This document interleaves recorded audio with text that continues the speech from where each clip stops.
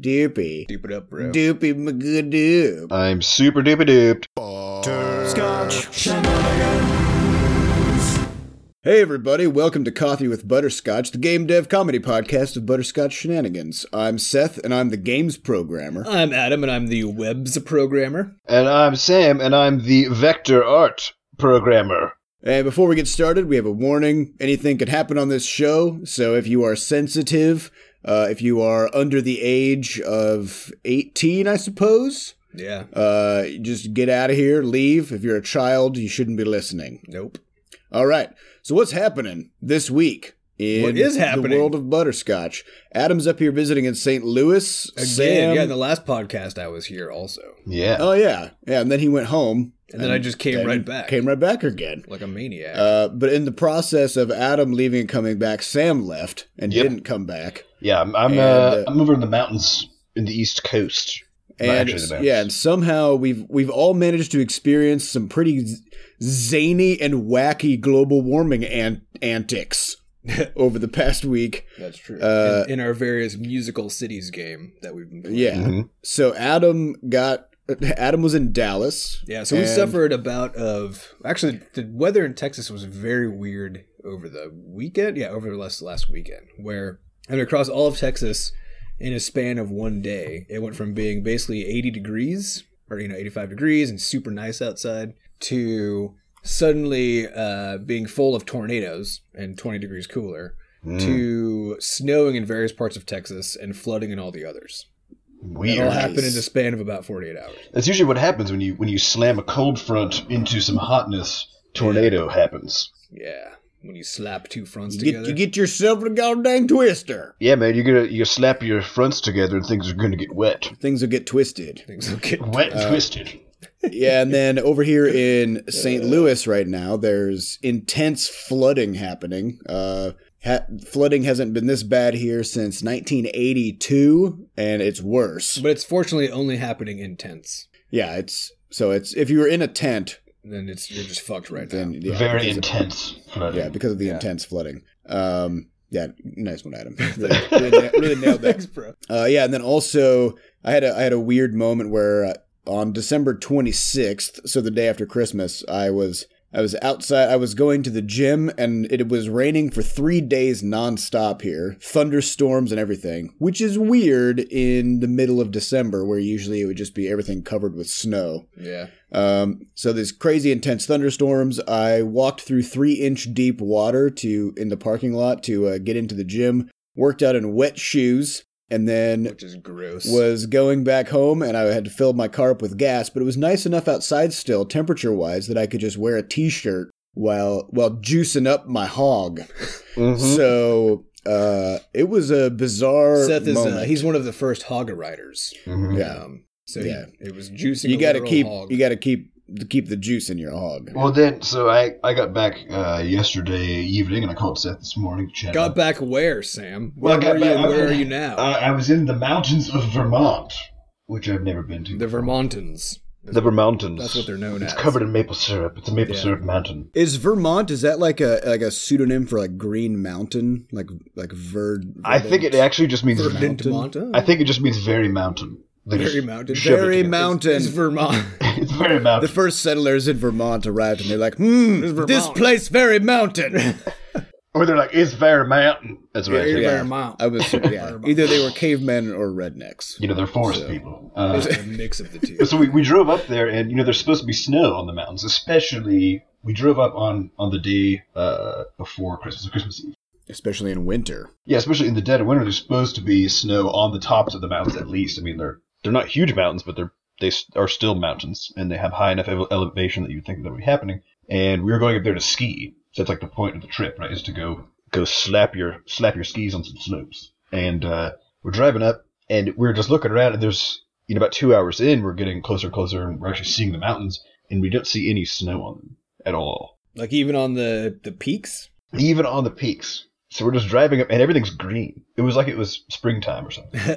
And we finally get up to the resort, or like the little ski area, hotel place, and they only have 2 of the normal, like, 17 runs available to ski on because there's no snow. And apparently what they'd actually done was was when it had snowed like 10 days prior, it only snowed like 6 inches or so. But they take care of like dozing all of the snow out.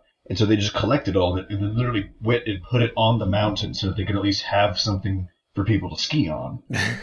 It wasn't cold enough. It has to be below 28 for them to make snow. Because they have these big pipes that like blast. So they just carried snow and dumped it on the mountain. Yeah, because they couldn't even make snow because it was so warm. And then the craziest thing was, so they only had these 2 runs open, and they had actually had like 50% cancellations for this week. Because, of course, everybody who was going to go up was like, I'm not going to go visit this place when I can't ski on rocks and dirt. So half the people canceled, but they were down, way more than half of the runs. And so as a result, the runs were actually totally packed with people skiing. Just like everybody was only on these 2 particular runs that you could go down.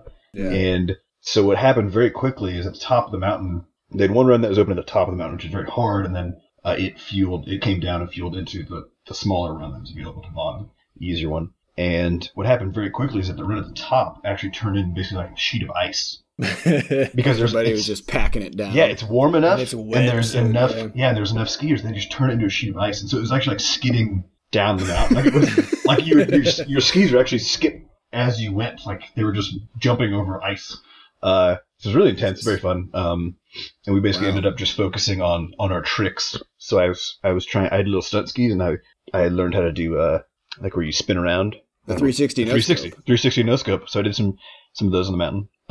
And then I was trying to show off for my fiance. So she was just a little bit behind me, and I went off the side of the run where it says like caution, don't go here. And before I even continue, I just want to tell our listeners that it's universally a bad idea to try to show off while skiing. Yeah. Well, here's what happened. So I go flying into this it's like a ditch basically. It's got snow in it. I go flying into it. And then I curve back out to come out of the ditch to jump basically. And I don't actually know how to do this. I have no practice in doing this. So I hit the jump, and I decided before I went on this run that I was going to practice actually jumping with my legs when I hit one of these small ramps. So I do this, and I go what feels like 90 feet in the air. It's probably like 6 inches or so. My brain. Yeah, you probably didn't go 90 feet. No, my brain just totally freaked out though. So like I didn't have any in-air control, and so I went. Did you just kind of go ragdoll?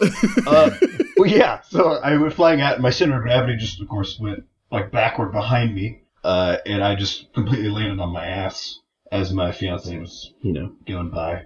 And she didn't actually realize it was me until she saw me flying through the air. And apparently, the way I held my butt, she was like, I didn't know that was you until I saw you flying, to your ass, and realized that was like the way you would fly. That's like your gait suggests Sam's trademark. Yeah. Ass out ragdoll. So that was embarrassing, but I don't care. It was great. And then it was actually so cold the last day we were there. I was going down the mountain, that final run, and I just decided to go as fast as I could. And so I did that thing where you like square down on your skis and you get down super low and just fly down this thing, and I actually gave myself a brain freeze from like the air whipping around my head for so long. Oh, you froze your brain from the outside. Yeah, not from like a popsicle, but from the air itself, which was something to recover from afterward. But it was a great trip. It was really fun. Well, damn. All I can say about all this is it's a good thing that global warming isn't real, because if it was, we'd be experiencing all of these things that we're talking about. Yeah. So you're right. Yeah, so it's all made up. And it's a relief that all of the evidence point towards there not being global. Yeah. And whatever evidence there is, it's anecdotal, all of it. Just like these 3 stories. I mean, how could they possibly be connected if they're all anecdotes? So therefore, you can't really use them. And otherwise, we just wrapped up Crashlands beta. Yeah. In manner of speaking. You want to talk about that, Adam, while I stand up for a moment? Because my legs are falling asleep. We're sitting down, cross-legged or on our knees next to this laptop, and we're too old for that kind of shit. Why'd you put it on the table? We have these little tiny earbuds, and I don't have any ear flaps to hold them in, so I also have to hold the earbud into my ear hole with my hand. So it's not an optimal setup, but it just is what it is. But back to beta. Back to beta. So the story here is that we started the beta, I guess 4.5 weeks ago. Mm-hmm. November something. November 17, I believe. So we started the beta, and we knew it was going to be about 4 weeks, but we didn't really know exactly how long. It was, depend, of course, on how much feedback we got. We got a ton of feedback, and that was really good. A lot of it caused some pretty radical changes, actually, to the game. But those are all now basically just cleared. We've gone through the list of all of the major changes that we agreed with and wanted to implement for launch anyway, and those are all done. We've fixed. I think we ended up with a good 25 pages of patch notes. Yeah, lots of patch notes. So Seth has managed to fix basically every remaining little bug and stuff in the current patch that we're working on, the final patch. And now it's just a lot of just tiny cleanup stuff. I mean, and it's a long list of tiny stuff, but none of it's a really big deal. It's just a bunch of, things that have to get done. So what that means is that we no longer need the huge amount of feedback and all that from our players. And in fact, our testers appear to be very aware of this and have kind of slowed down on playtesting as well. So kind of the whole thing is just wound down. Well, and they don't want to play it too much because they want to all replay it when it launches. Yeah, when the game actually launches. So things are wound down, and today actually is the official graduation day for the beta. So all of our testers who put in some time and reported on how well things work on their devices and all that will be official graduates. And they'll all be in the credits. Yeah, they'll all be in the credits. So that's where we are now. And what that also means is that things are going to be pretty quiet for 3 weeks. For 3 weeks. Until launch, yeah. Seth, you're yanking my earbud out. Oh, sorry. Yanking out his earbud. Oh, this is a nightmare. But for about 3 weeks, it's going to be super quiet. We launch in 4 weeks? Yeah, we launch in 4 weeks, which is crazy. 3 weeks from Thursday.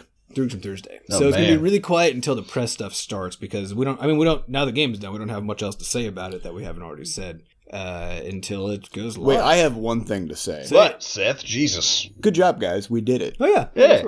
It took 2 years. Yeah. We're pretty excited about this upcoming situation. Yeah, it's going to be fun. And I think the next step we'll be working on is internally is various updates to Bscotch ID and also to other fun sort of back-end stuff. And then all of the PR and contact wind up. So if you're fans of Crashlands and fans of our work and you have particular YouTubers or streamers who you like, go ahead and tweet at them the trailer of Crashlands, just because having them have seen the trailer before we send them a cold email might actually help us a lot as far as them paying attention. So just yell at everyone. Yeah, yell Crashlands. Everyone's yeah. If there's people you're fans of, go ahead and do that for us. That'd be a huge help. It'd be super cool. I did see a great video that some guy posted. He tweeted at us.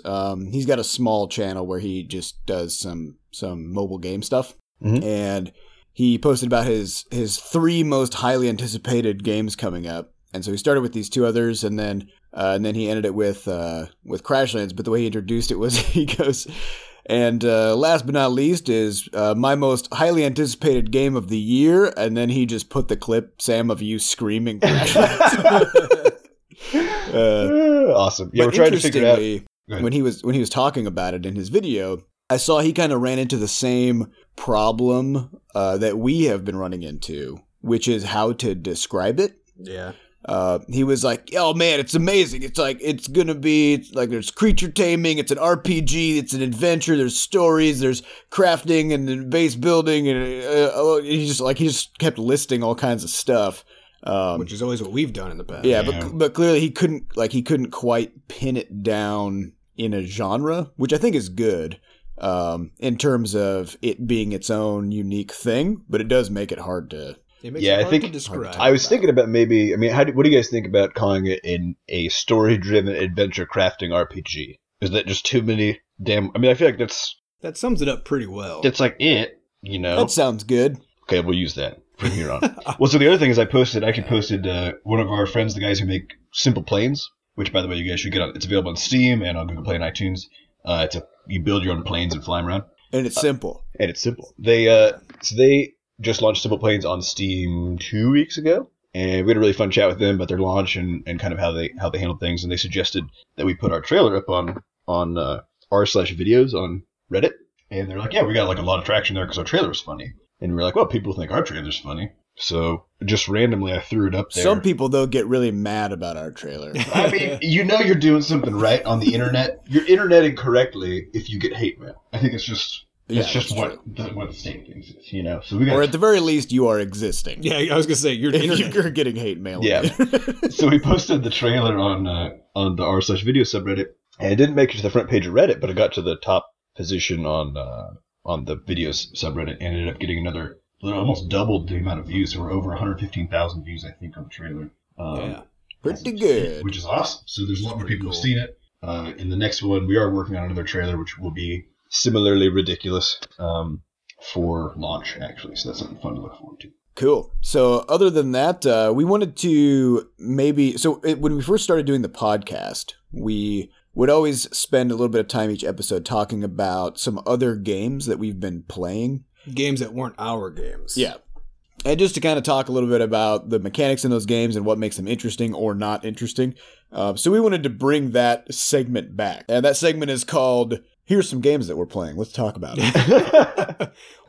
We thought long and hard about the name. We gotta work on the marketing. Especially, and Adam and I both over this past week, since it's been Christmas time, there's been family around, and we haven't gotten to get a lot of work done. So we've been digging through our Steam libraries, which are overflowing with things that games we haven't finished. Not only that, it's the winter Steam sale. I actually need to go get some stuff. So everything is $1 for some reason. Yeah, I bought some games for real cheap. Yeah, so let's talk about some of the games that we've been playing. Okay. All right. Let's talk about Magicite. Yeah, Magicite. So my wife and I played this a couple weeks ago, and then Sam and I played it when I was in St. Louis this last time. And it's probably been out for a year, I think. I think it was in early access for a while on Steam. And it's what would you call it? It's a roguelike. It's a roguelike platformer, yeah, with a sort of crafting-based mild progression. crafting component, yeah. So you progress, you do it. There's a leveling system and all that, but you also progress through crafting, where you have to chop down trees and harvest ore to build weapons and armor and so on. And it's actually kind of a fun mix, because the crafting itself is actually super simple. There aren't that many things you even can craft. But instead of just having the sort of the normal RPG style where you kill a thing and loot pops out, and then it's either usually worse but sometimes better, right? It has some like interesting traits or something. Instead of doing that, they basically just added this extra thing that you have to do, which is this very simple crafting. And so it feels like it makes it feel like you do work to get in a good way or in a bad way? Actually, in a good way. Yeah. It's so simple, and it doesn't feel very grindy, because it's still most of the focus is still on like the random bigger drops, right? So you actually don't need that many of anything, but all the things are kind of rare. And so if you play through a few levels, you're likely to find the kind of stuff you need to continue progressing. So this, I think, is really interesting, because for those of you who are listening who saw the talk that I gave about automated crafting systems, this might sound a little bit familiar, but I believe you can find on our YouTube channel. It's on our YouTube channel, yeah. But basically, so what I find interesting about that fact that finding all these different resources and slapping them together to make something like that, it makes it feel like you're doing work and like you're producing something cool out of real parts and stuff. Yeah. But when it comes to a crafting game like this, what if you had something like, okay, so in Diablo you get gold from everything, right? Yeah. So imagine if no items ever dropped other than gold, Right. and you just bought items with that gold, right? That becomes a lot less interesting somehow. Mm-hmm. Yeah. Even though effectively it's the same, right? Yeah, 'cause Which is like you're just right. getting stuff out of enemies and parts and stuff that you are then exchanging for an item. But even in Diablo and in similar games, most of the things that drop, which aren't gold, right? But most of those things you then convert into gold through a merchant so that you can use them to buy better stuff. Right. Yeah. So somehow those things being sort of abstracted in another layer into basically a multiple forms of currency, which is all resources are in a game, right? There's like, if you have like 50 different types of resources, really there's just 50 different types of currency that you use to quote buy stuff through your crafting menu in different ways. Right. But those different levels of rarity and like different ways to get those currencies is what makes the crafting interesting. Yeah. Well, I think the interesting thing I found about playing Magicite, so it's the huge drawback I see with it is actually that the UI that they built for handling the inventory and for handling the crafting, as our chief goal was with Crashlands to remove, the UI that they built is so terrible, I guess. It's a clunky UI. I have yet to see a good one though, frankly. Well, so in this case, I mean, you don't actually know what the recipes are that you need to do. That was actually the thing is when I played it for the first time, because it's very hard and it's all randomly generated, but it's not randomly generated with any sort of like difficulty curve intention. So it's just randomly difficult, effectively. So I found at the very beginning, because I didn't know any recipes, it was literally impossible and very frustrating. Did you have to look it up? Yeah, I went and memorized all the basic recipes. I tried to play Magicite for about a half an hour, but I couldn't figure out how to craft anything. So that's exactly exactly. And then I was like, well, whatever. Yeah, they don't have a recipe list, so you don't actually know what the hell to do. Which if you did, even just to start, like how to basically craft a thing, it would help a ton. And instead, they try to essentially the way that the crafting works is actually you only use 2 components, and they have to be in separate slots in your inventory. So even if it's a case that it's literally the recipe is like wood plank plus wood plank, you have to first split your stack of wood planks, which they don't tell you how to do. So you gotta I think it's right click or shift click or something, which just splits it completely in half, and then put that in a separate inventory slot, and then you have to shift click on both of those items at the same time, and that will combine them. But it doesn't tell you that it will combine all of them into that new thing. So suddenly you've created like 80 sword handles when you just wanted to make one. Yeah. And you can't. This reminds me of. So I tried to play Minecraft when it first came out, like 5 years ago or whatever. Yeah. And I had the same problem with the crafting because, once again, you have to actually lay out individual components in a pattern in order to build something.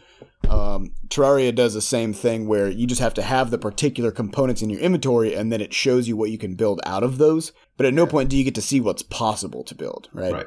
I have to wonder, because whenever I play a space game, I'm always pissed off at how abundantly overcomplicated every interface element is. But that just seems like a constant feature of space games. Mm-hmm. Is it just the case that people have just somehow sort of implicitly decided that crafting games should never tell you how to make stuff? Is that Well, I think part of it is a like thing? Well, part of it I think is if they're going for their survival feel, right?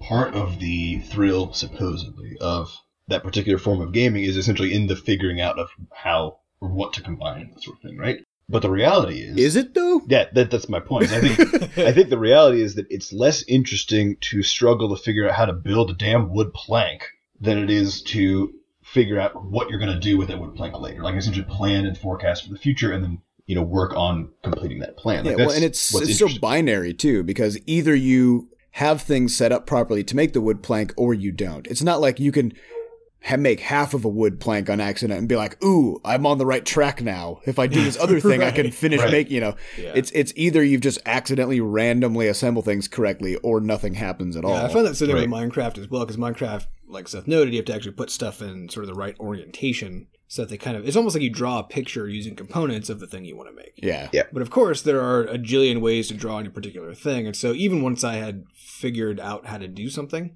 it was actually very hard for me to remember exactly the right way to orient it. Because I was like, you can basically make something that's sort of shaped like an H or shaped like a U or shaped like an N.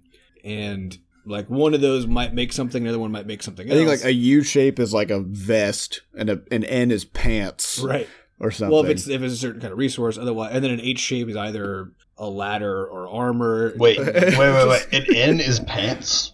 An N is in a like lowercase N. Like basically like a hump. A hump. Like legs going down and then across the top, and then because it's a 3x3 grid. I was thinking a capital N, and I was like, "What is this? Pants as viewed from like thrown on the floor with both legs out." It's just like a messy tangle of iron pants.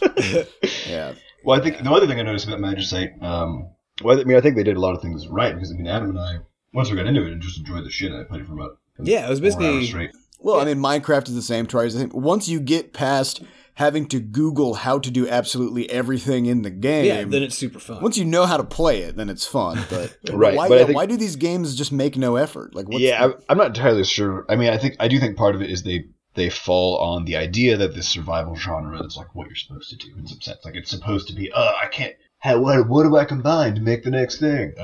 Which I personally think is just kind of useless. But I think a further point in talking about Magicite, and Adam and I both had this feeling, for those of you who played Narwhal Online or have seen the video of it, the game we made for a game jam last year, which was a roguelike, our next plan is to make some sort of roguelike as our next sort of larger title. And we've talked about kind of various ways, various game loops to build in so that you get that feeling of always progressing, even though your character's being straight up murdered every single time. And we already had that with like Quadrupus Rampage, right? Where there's the metagame progression that, you die every time, but you actually level up outside of the game. Yeah, there's the masteries, the upgrades, the pets. Right. Yeah. And one interesting thing I know about Magicite, so it is a roguelike, and it's it's more pure in the sense that you can unlock new character types, like new races to play as, and unlock new hats and stuff, which give you it's a sort of really soft external metagame that you don't actually have much control of, because all those changes are done essentially by achievements of some sort inside the game.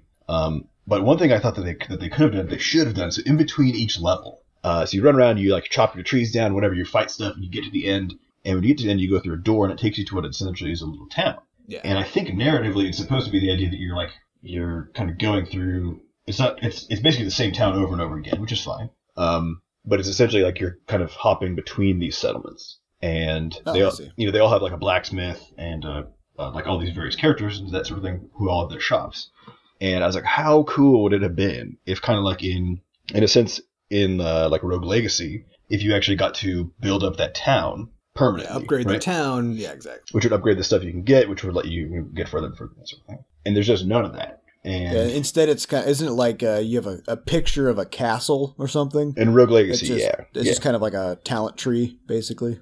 Yeah, and in that one, I mean, I think we've talked about Rogue Legacy a little bit before, but that one, like, their loops get so weird and long because of their whole gold stealing mechanic that it becomes basically impossible. But I mean, they at least had the idea there, which is this, it give you this feeling of upgrading the town from which you're going to in a so you don't feel like you're starting from scratch every time. Well, it's also a way to make the game loops a little bit less naked. You know, like instead of just like, I have spent XP on a progress bar and now I have bigger numbers. Yeah, it's like, oh yeah, the blacksmith now has better tools to build you better weapons with, or whatever. So it's it's a little bit more lore rich, right? Instead of just numbers. It starts building out a bit more of a world, right? And I think that was my one, besides the UI and the sort of complete opaqueness with regard to their recipe system, I think I just wish they did more with it, because I think...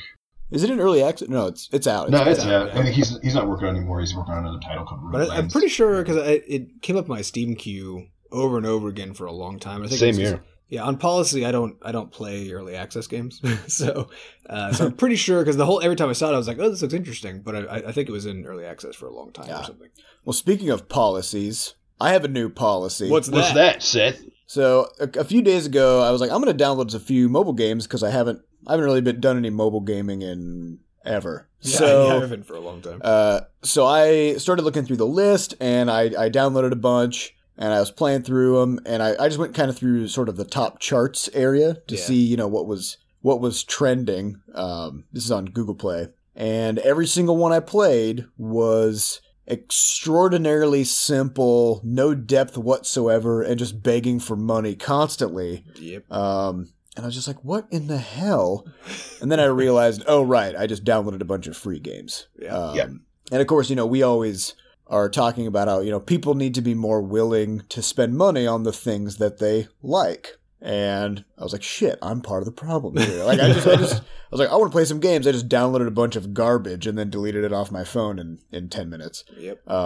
So I just decided that I'm not going to download free mobile games anymore. Yeah. If I want to play a mobile game, I'm gonna check out the reviews and buy it. That's good. So I'm only going to be looking at the paid charts. And I think it basically comes down to the question of whether or not the game has in-app purchases that break the game's loops. Yeah. Like, I'm also okay with like downloading a free game that has like a full version upgrade concept or whatever, because that's just like a one-time thing. But yeah, I don't know. What do you guys think about that? Yeah, I mean, to me, games where you have to continue paying forever to play the game as it was meant to be played are garbage. That's fair. I have no interest in that, unless it's it's different in the case of like an MMO or something where there's a whole server architecture that's to be maintained, and where I feel like even in those, I will not play one unless there's a subscription. Yeah. Right. Just like because that exists outside of the game's mechanics, outside of the loops. You're just paying for access. You're not paying like to become the best at the game or whatever.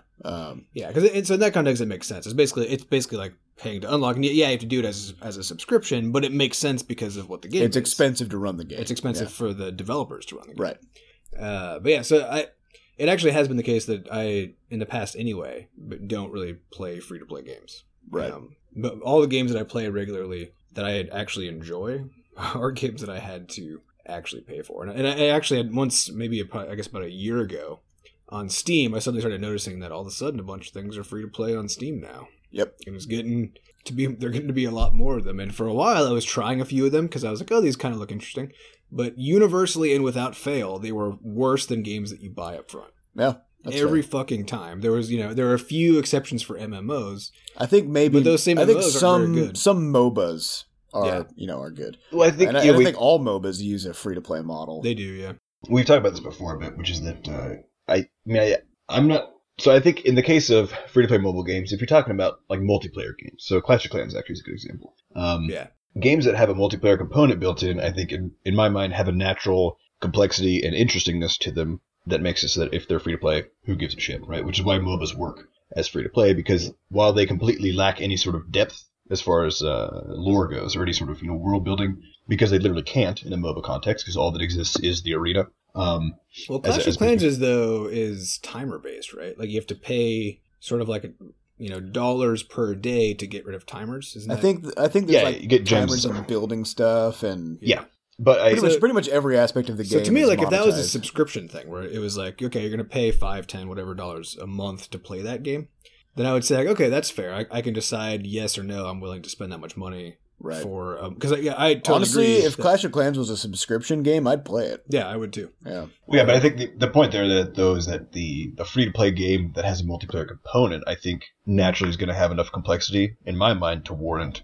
or to be enjoyable to play because of the fact that it has people involved. Whereas if you're going to look at it, I don't understand. What does this have to do with free to play? Because if it's a free to play mobile game that is strictly single player, then I think that's where, because what Seth was talking about, where he's like, oh, there's like no depth here of mechanics, and they're just asking me for money constantly. There's not much rich interaction going on. My argument's that in a multiplayer context. So you're saying it's worth all the other horrible stuff if it's a rich enough game? If I'm saying that multiplayer as an aspect of the game can add a level of richness to it that makes it so it feels totally worth it to do the free play thing. Yeah, I mean, I would say maybe. I'd still agree that it would be better. I would argue very differently, which is that the reason that a multiplayer game, like an online MMO style game, or one where you have to like find competitors amongst a huge list, right? Those make sense as free to play just to maintain a large player base. Right.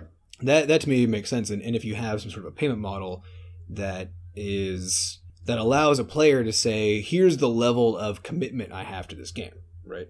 And sort of mark it by buying a thing. So if you look at like MOBAs, if you look at League of Legends, where you can say, I fucking love this game, I want to have access to these particular characters that I otherwise wouldn't have access to, permanently, then you go spend the $5 or whatever to buy that thing. And then, you like, over years, you either buy all of them or a handful or none, right? But you get to have the exact same gameplay experience otherwise as everybody else. In terms of your, minute-to-minute gameplay. Right, yeah. Stuff is the same. But when you play something like Clash of Clans, your gameplay is literally different from somebody else if you haven't thrown down $100 today. Right. It's like that's very true. And I can't just play that game and be like, okay, I'm willing to commit $10 to this game and then feel like I'm not being bothered by the game anymore to give them even more money. Well, yeah, because the $10, that's just like seed money. Yeah, like you can't just go, I'm willing to spend $10 on this game and then no more. Yeah, because that'll get you started. Yeah, but then there's so much more stuff you would need to pay for. And so I think, and what that comes up to then is that there's a kind of game that's not actually free to play. It's possible to pay infinite money into. Right. Or at least really vast sums of money, hundreds or thousands of dollars a month kind of money. And to me, like on that kind of game, I am not willing to play. Yeah, I think it's period. What we have a friend here who I won't name, but who was a big fan of Puzzle and Dragons when that game was cruising around in the top charts. Yeah. Which actually I played a little bit. It was pretty fun. It's a pretty good game. Yeah. But he confessed to me that he had to quit playing it because he had spent over $650 in it. Yeah. Which just and it was just like every time he booted it up, he was throwing money down. Well, I think so. I was thinking about this weekend when I've been trying to figure out how to basically what stuff for the new year. One of my resolutions is to essentially spend less money on stuff and get more of a stable financial situation going. And so I was just trying to think about, and I think Seth or Adam, one of you had asked about this even just like a week ago, where I had the realization that there's no way that you can actually get completely free of like the month-to-month payments that you have to make for various things in life. Yeah, your there's life has a subscription service fee. Well, yeah, it has like a free to play. Being alive. Where it's like, I mean, I'm not talking about groceries. I'm talking about being like, alive is not free to play. No, but I'm talking about like if you like it's buying infinitely a house. pay to play, as we just discussed. It's also right. It's like Clash of Clans. It's like Clash of Clans because I was like, the next thing I want to do is like get a house that I actually own, because that way I both have that sunk capital in a thing. Which is cool, but then also my monthly payments will be lowered for various things. And I was like, well, there's still property tax and insurance, even if you totally take care of the payment of the thing in one go, and maintenance and everything else. Yeah, and then I was like, shit, like there's never going to be a time where I'm able to just not pay anybody. Like there's not a level cap, I guess, which is what I was kind of, I don't know why, but I always thought that was the case. Like you could just be like if you made it enough, you could just like be done having to deal with things. No, there is no end game level cap. Well, I mean, there is in the sense that if you have enough money so that it's just generating money on its own, then it'll be take care of all of those. Yeah, things. you'll be effectively spending nothing. Yeah, because on balance, you as a human will have to do literally nothing. But you'll still need to think about it. Yeah. You never get to stop worrying about whether or not someone is stealing your money, or whether you're going to have enough, or whether you have enough insurance to cover all the horrible shit that can happen, like global warming and cancer. You just shit happens. Yeah. You just gotta keep playing the game. Well, anyway, on that note, let's get to some questions. So every week we answer questions from our players and listeners through podcast.bscotch.net. And they also vote up questions to the top, so we just take the most highly voted questions and work our way down the list. Yeah, so go over there and ask a question and vote for other ones. Yeah.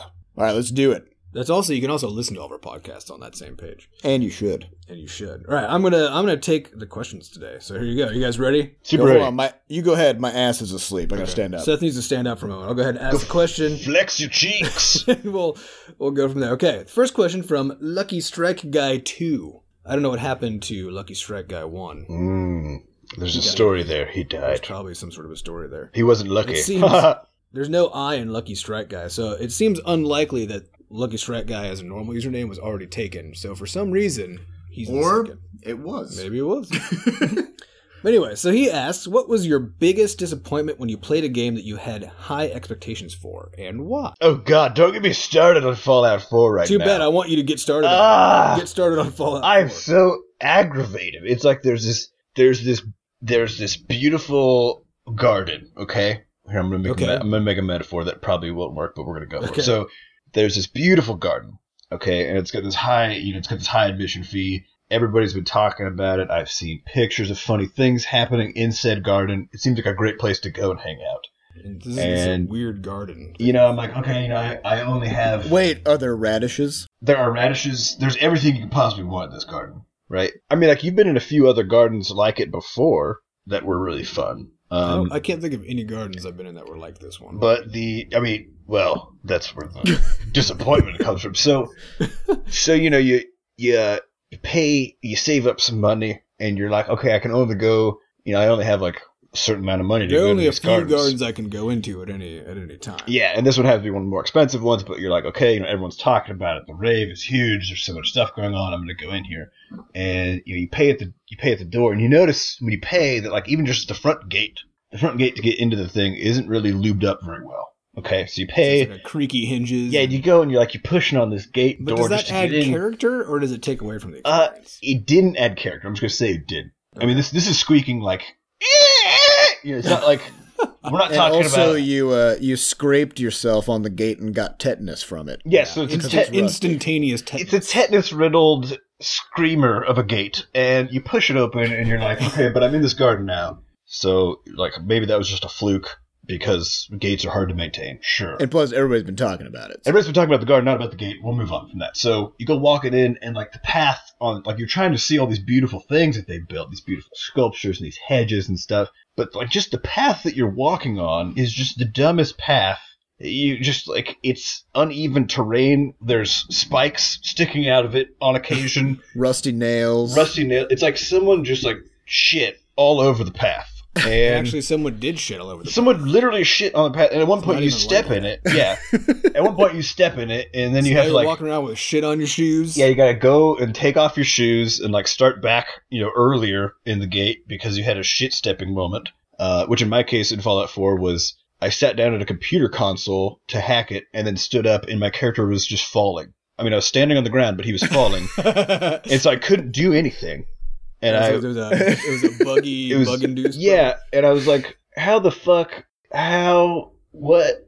Before you continue on this, I want to throw in another bug that I haven't played it yet, but I watched my wife play it. And at some point, she tapped my shoulder and was like, and just pointed at her screen. And there was a cat, a live cat, which is cool that they have cats in this version of the game. And there was a live cat just sitting on a desk, and it had a newspaper just inside of it, like a horizontal flat piece of paper, just like effectively sort of cutting the cat in half, but not actually cutting it in half. The cat was fine. It just had a newspaper just stuck through its middle. It's actually walking around with his newspaper. Yeah, it was a little bit immersion breaking. Common denizen of the wasteland, Yeah, radioactive cat. newspaper cats. Paper cat. But yeah, so you walk through this garden, and like you've been there now for maybe 4 hours, and you're actually just confused at this point because not only was it kind of bumpy getting in, but while there's so much cool stuff that you could go explore, the process of going to explore it is so clunky and covered in shit that because when you're exploring this garden, you have to keep on putting little pebbles in your pocket.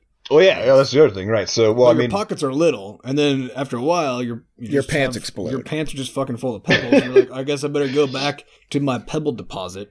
Right. Yeah, you can only walk around through the garden for 8 seconds before you got to take a trip back to Pebble Town. So yeah, it's becoming less of a metaphor and just a weird description. My point with Fallout 4 is that there's so much like fantastic content, and I'm serious about that. Like the locations are super cool. The ones I got to, the stories are fun. Like the characters, at least at first blush, seem interesting. There's lots of stuff going on in the world, but literally the interaction to get you there is so clunky that it is just shocking. I mean, like I turned on the dialogue subtitles, right?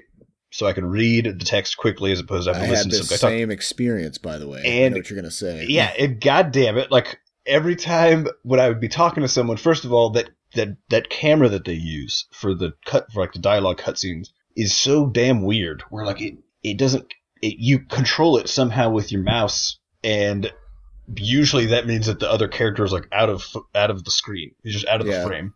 And so you're not looking at this person. And then what happens with the subtitles is you'll click to, move the text forward, but the subtitle text will stay as it was for the previous piece of conversation. So you can't actually read the next piece of the story because of this bug, which seems like, frankly, a very easy to find and fucking enormous bug. I had a problem where there was one particular phrase that some random character said as I was like walking past, and then that replaced all of my subtitles forever. And so every time I talked to somebody, it would just like say this random ass thing, the same thing every time, no matter who was talking, where I was. I tried restarting the game, saving and loading. I tried going to a new zone and talking to a new set of characters. Nope, sorry, I just ripped out of Earbud. And like, I mean, and as a dev, I mean, like I'm totally, I can put up with bugs for days, but it wasn't actually just the bug. I mean, bugs are bugs, it's fine, but it wasn't the bugs. It was that the interactions themselves, like I said, that camera. Like, whose fucking idea was that to make that a mobile thing? Their actual design. And then like the UI, handling the UI for, I mean, the perks UI is now a completely separate like wall of these characters, which is weird and comes out of fucking nowhere. And then like you access it through your Pip-Boy, but it's not flavored in the same way the Pip-Boy is. So it feels like a menu instead of a interface in your Pip-Boy. Yeah, and then you have your inventory, which is, as you said, like a tiny pocket just full of boulders that you have to empty every 3 minutes. And they did great jobs in some of the design pieces that moved the game, I think, forward a lot, which is like the crafting system and stuff, but didn't essentially then rewind and update all the other systems to account for that, like the fucking inventory system. So now you have to pick up everything in the wasteland to make progress, but you can't carry it. Yeah. But you can't carry all of it. Yeah. So I was so disappointed. Nobody can even claim realism on this because people are always like, oh, well, it's not realistic to think that you can carry it. That's my Fallout nerd impression. It's pretty good. But the thing is, you can carry 300 pounds of shit. before you can't carry anything else. Which, Yeah. if it was really realistic, I think maybe at like 25, 30 pounds, your character would start to sort of like break Slow down, you yeah. know? Slow down. Definitely. Well, I'll say for me, my biggest disappointment was Warlords of Draenor, World of Warcraft. I'll use an analogy as well. So imagine every night you go bowling with your friends. Okay. You got like 15 friends, and you just go bowling and you chilling and drinking and just having a great time every night for like 10 years. okay? Fantastic. And then the bowling alley is like, hey, everybody, we got this fucking sweet new bowling app that will improve your bowling experience. It's $50, and everybody's going to be buying it. And you're like, okay, sure. And all your friends are like, fuck yeah, this sounds great. So everybody buys this bowling app, and here's what it does. You open it up once a day, you click a button, and it goes, you bowled. Here's what your score was. And that is how you bowl now. That is your bowling experience. And whenever you go to the bowling, if you're like, man, I kind of miss the old days when I actually went and physically bowled. When you go to the bowling alley, nobody's there because everybody's at home once per day clicking on a thing that says, you bowled, here's your score. That is what Warlords of Draenor is. That's the World of Warcraft expansion, the latest one. So they just removed the whole game and replaced it with a button, basically. Pretty big disappointment. So, That sounds pretty bad. it's real fucking bad. Anyway, Adam, what about you? Actually, I can't really say that there was a game that I was super excited about that was then really disappointed by. I think, and I tend to approach games pretty pessimistically in the first place. Like I don't expect a lot from them. But the ones that I get really excited about tend to be, Valve games and that kind of thing. And they tend to deliver. Which deliver, yeah.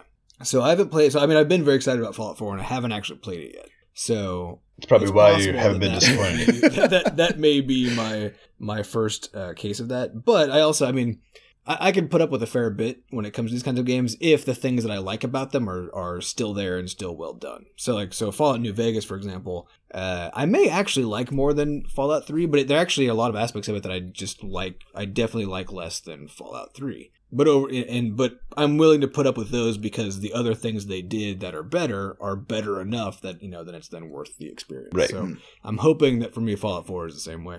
Have you guys found that just most games that you play now you find somewhat disappointing? Has it been happening? Because Well, actually, that's been happening to me for a long time until this past weekend when I just took a different approach to the thing where it was just like I decided just to treat games as exactly what they are and try not to worry about whether they were like good or anything like that. Or perfect. Just to play the thing and try to figure out like what the dev was trying to do. And actually just kind of ignore whether they succeeded, right? I think from a developer standpoint, it's then worth exploring whether they did succeed and why or why not, or succeed. But trying to play it as a player, just try to think like, what is it they're trying to do, and then try to play it from that kind of perspective. And that actually, so I played a bunch of little games and stuff. There were a few that I wasn't so much disappointed by. I was just like, I see what this game is doing. I'm not interested, right? Right. But for the most part, even those games, and there were a few like take Pixel Piracy, which I was originally going to talk about in our section on games we're playing. Because I played maybe like 7 hours of that a few weekends ago, and because I just bought it on Steam for like $2, so wanted to give it a shot. Again, Steam's been recommending it to me for months. It's by the same people who make Terraria, and I like Terraria. And it's just this game that's it's rough around every edge that it could be rough around. It's just made of rough It's edges. made of roughness. But I decided my first 10 minutes of gameplay were really not good. But I was like, you know what? I'm just going to kind of ignore that and just really try to figure out how to play this game. And so I gave it another half hour or hour, and then I finally, once I figured out how all the systems worked, even though it was harder than it should have been, it ended up actually being a fun game to play. And I actually enjoyed the crap out of it. And after a while, I felt like the game wasn't going to change anymore, and so then that was the end. But I got a good 7 hours of gameplay out. Pretty good for $2. Yeah, and it's I think part of the problem has been that as game designers, what my goal has always been when we talk about the games that we're making is how can we make sure that the player has the best intro experience into this, that they always know what's happening and so on, which I think is absolutely the right developer move. But I started approaching the games that I was playing in the same way as kind of like what I expected our own players to do, right? Which is to say, anytime the game doesn't make it easy for me to understand what's supposed to be happening, just to be pissed that the developer fucked up, right? Right. and then to treat that as like as a thing that made the game bad, instead of as a thing that made onboarding into the game bad. Right. The game might still be great. Yeah, the game once you just once have to you figure figure it out. Yeah, so like the developer, failed at making the game easy to get into, which again is bad. Like they shouldn't be doing that. But it used to be the case back when, forever ago when I would play games, like it would be a thing that I saved up money for and I would buy. We talked about this in previous episodes. And no matter what, I would like spend hours trying to figure out how the game worked. No matter how poorly it was presented how it was supposed to work, Right. I would spend hours figuring that thing out. And But so also, I'm trying to go like, back that to was that mindset. that was the only game that you would have that month. Yeah, exactly. know, And so because of the ease of access to games, We've become less patient. yeah, with that. like I realized that a lot of my distaste and disappointment of games comes from that same thing, which is just that right. I'm no longer giving them the opportunity to have rough edges. You're just being an entitled boob hat. Exactly. So I tried to stop doing it. And there are some games that I played as I've been going back through my Steam library to play stuff I've never played yet. There's definitely been a bunch of things that people have raved about and whatever that when I got into, I gave it what I thought was a full chance, like an hour or two of gameplay. And I was just like, nope. This is really not doing what people seem to think it's doing. I think it's pretty hilarious to think though that like when you go watch a movie is like 90 to 180 minutes or 120 minutes, right? Yeah. And you've seen the whole thing and that's it. Like you don't need to give it 2 hours before you decide whether or not to try like really give it a real Yeah. shot. Oh, and there's nothing even you don't have to You interact just with sit it. there and it just does things. It does things at you. Mm-hmm. Yeah. I don't know. But then also people weird. don't just walk out of movies, like almost. Even like if you're watching Netflix and stuff, Yeah. there's actually like a movie has to be pretty bad for me to like get 20 minutes into it and then be like, fuck this and turn it off. Yeah, it'd be Like, really I still bad. do that sometimes, but it has to be pretty damn bad, Yeah. So like I'm willing to sit But that's through because a it's medium movie. that's because it's so easy to just sit there and wait for it to get better. Like Yeah. in a game, you have to do stuff. Like you have to go out of your way and work at it to get through the shitty part. Yeah. It's not going to just get better on its own while you just watch it.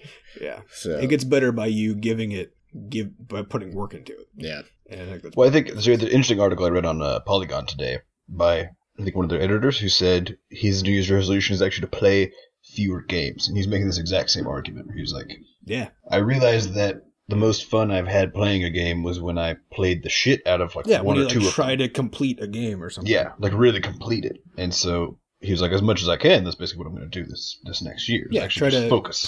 play more of fewer games. I think that's a good strategy. I'll be doing something similar, I think. Agreed. All right, I think we got time for one more question. One more? All right, let's do it. So the next question comes from Racing for the Finish, who we haven't heard from in a while. I guess maybe he's been on the bottom of the charts. He's been busy. He's an engineer at NASA and stuff. So He's got shit on his plate. Yeah, he's busy. Not real shit. Metaphorical Yeah, that would be pretty bad if he had shit on his plate. shit. One. Yeah. So he asks, if answered before December 18, what is your best guess as to the plot of the upcoming Star Wars movie? If answered after the December 18, which is the case, what did you think about the plot to the new movie? I loved the plot. We actually just watched it again Yeah. yesterday.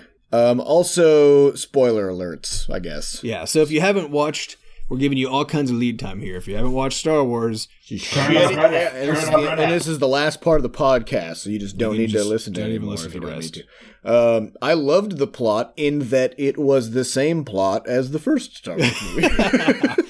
There was almost no difference whatsoever. yeah, it was new characters with the same plot. Which isn't to say it was bad. I thought it was fucking awesome. Yeah, it was great. Actually. Because it's a great story. So, sure. They definitely could have diversified the plot, but I mean, my guess is as to what they're trying to do is to basically tell fans who are disappointed in the second trilogy, the second to be released, that hey, we're going back to the way things used to be. Like to me, it was basically one big like symbol saying exactly that. And literally word for word. Like They're word for going word. right back to the Yeah. beginning. And so they recycled the plot. They brought in all the same special effects. They brought back every old character they could come across, including like Admiral Akbar was in there, or at least something of his species, right? Right. And he even had his fucking whatever line he says in this movie.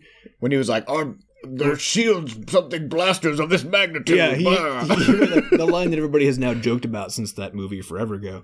Yeah. Basically they copied it in there. So there a whole bunch of, it was mostly about making it very clear that they know who the fans are. So my hope is just that now in the next movie, they say, okay, now that we've sort of established this fact that we're going to try to do it the way everybody wanted it to be, in terms of expanding the Star Wars universe, now we're actually going to do it. And they'll actually go and make new plots that are in themselves interesting and different and so on. So we'll see. I mean, I have high hopes for it. And it was very entertaining and very well done as a remake of the first movie. Yeah. I think it's hilarious that everybody's getting really fired up about spoilers for this when they've already seen this movie. Like, if they saw the first Star Wars movie, they've seen this movie. You know what's going to happen. There's no surprises here, folks. It's the same movie. I do think Death Star, they find a weak spot, they blow it up.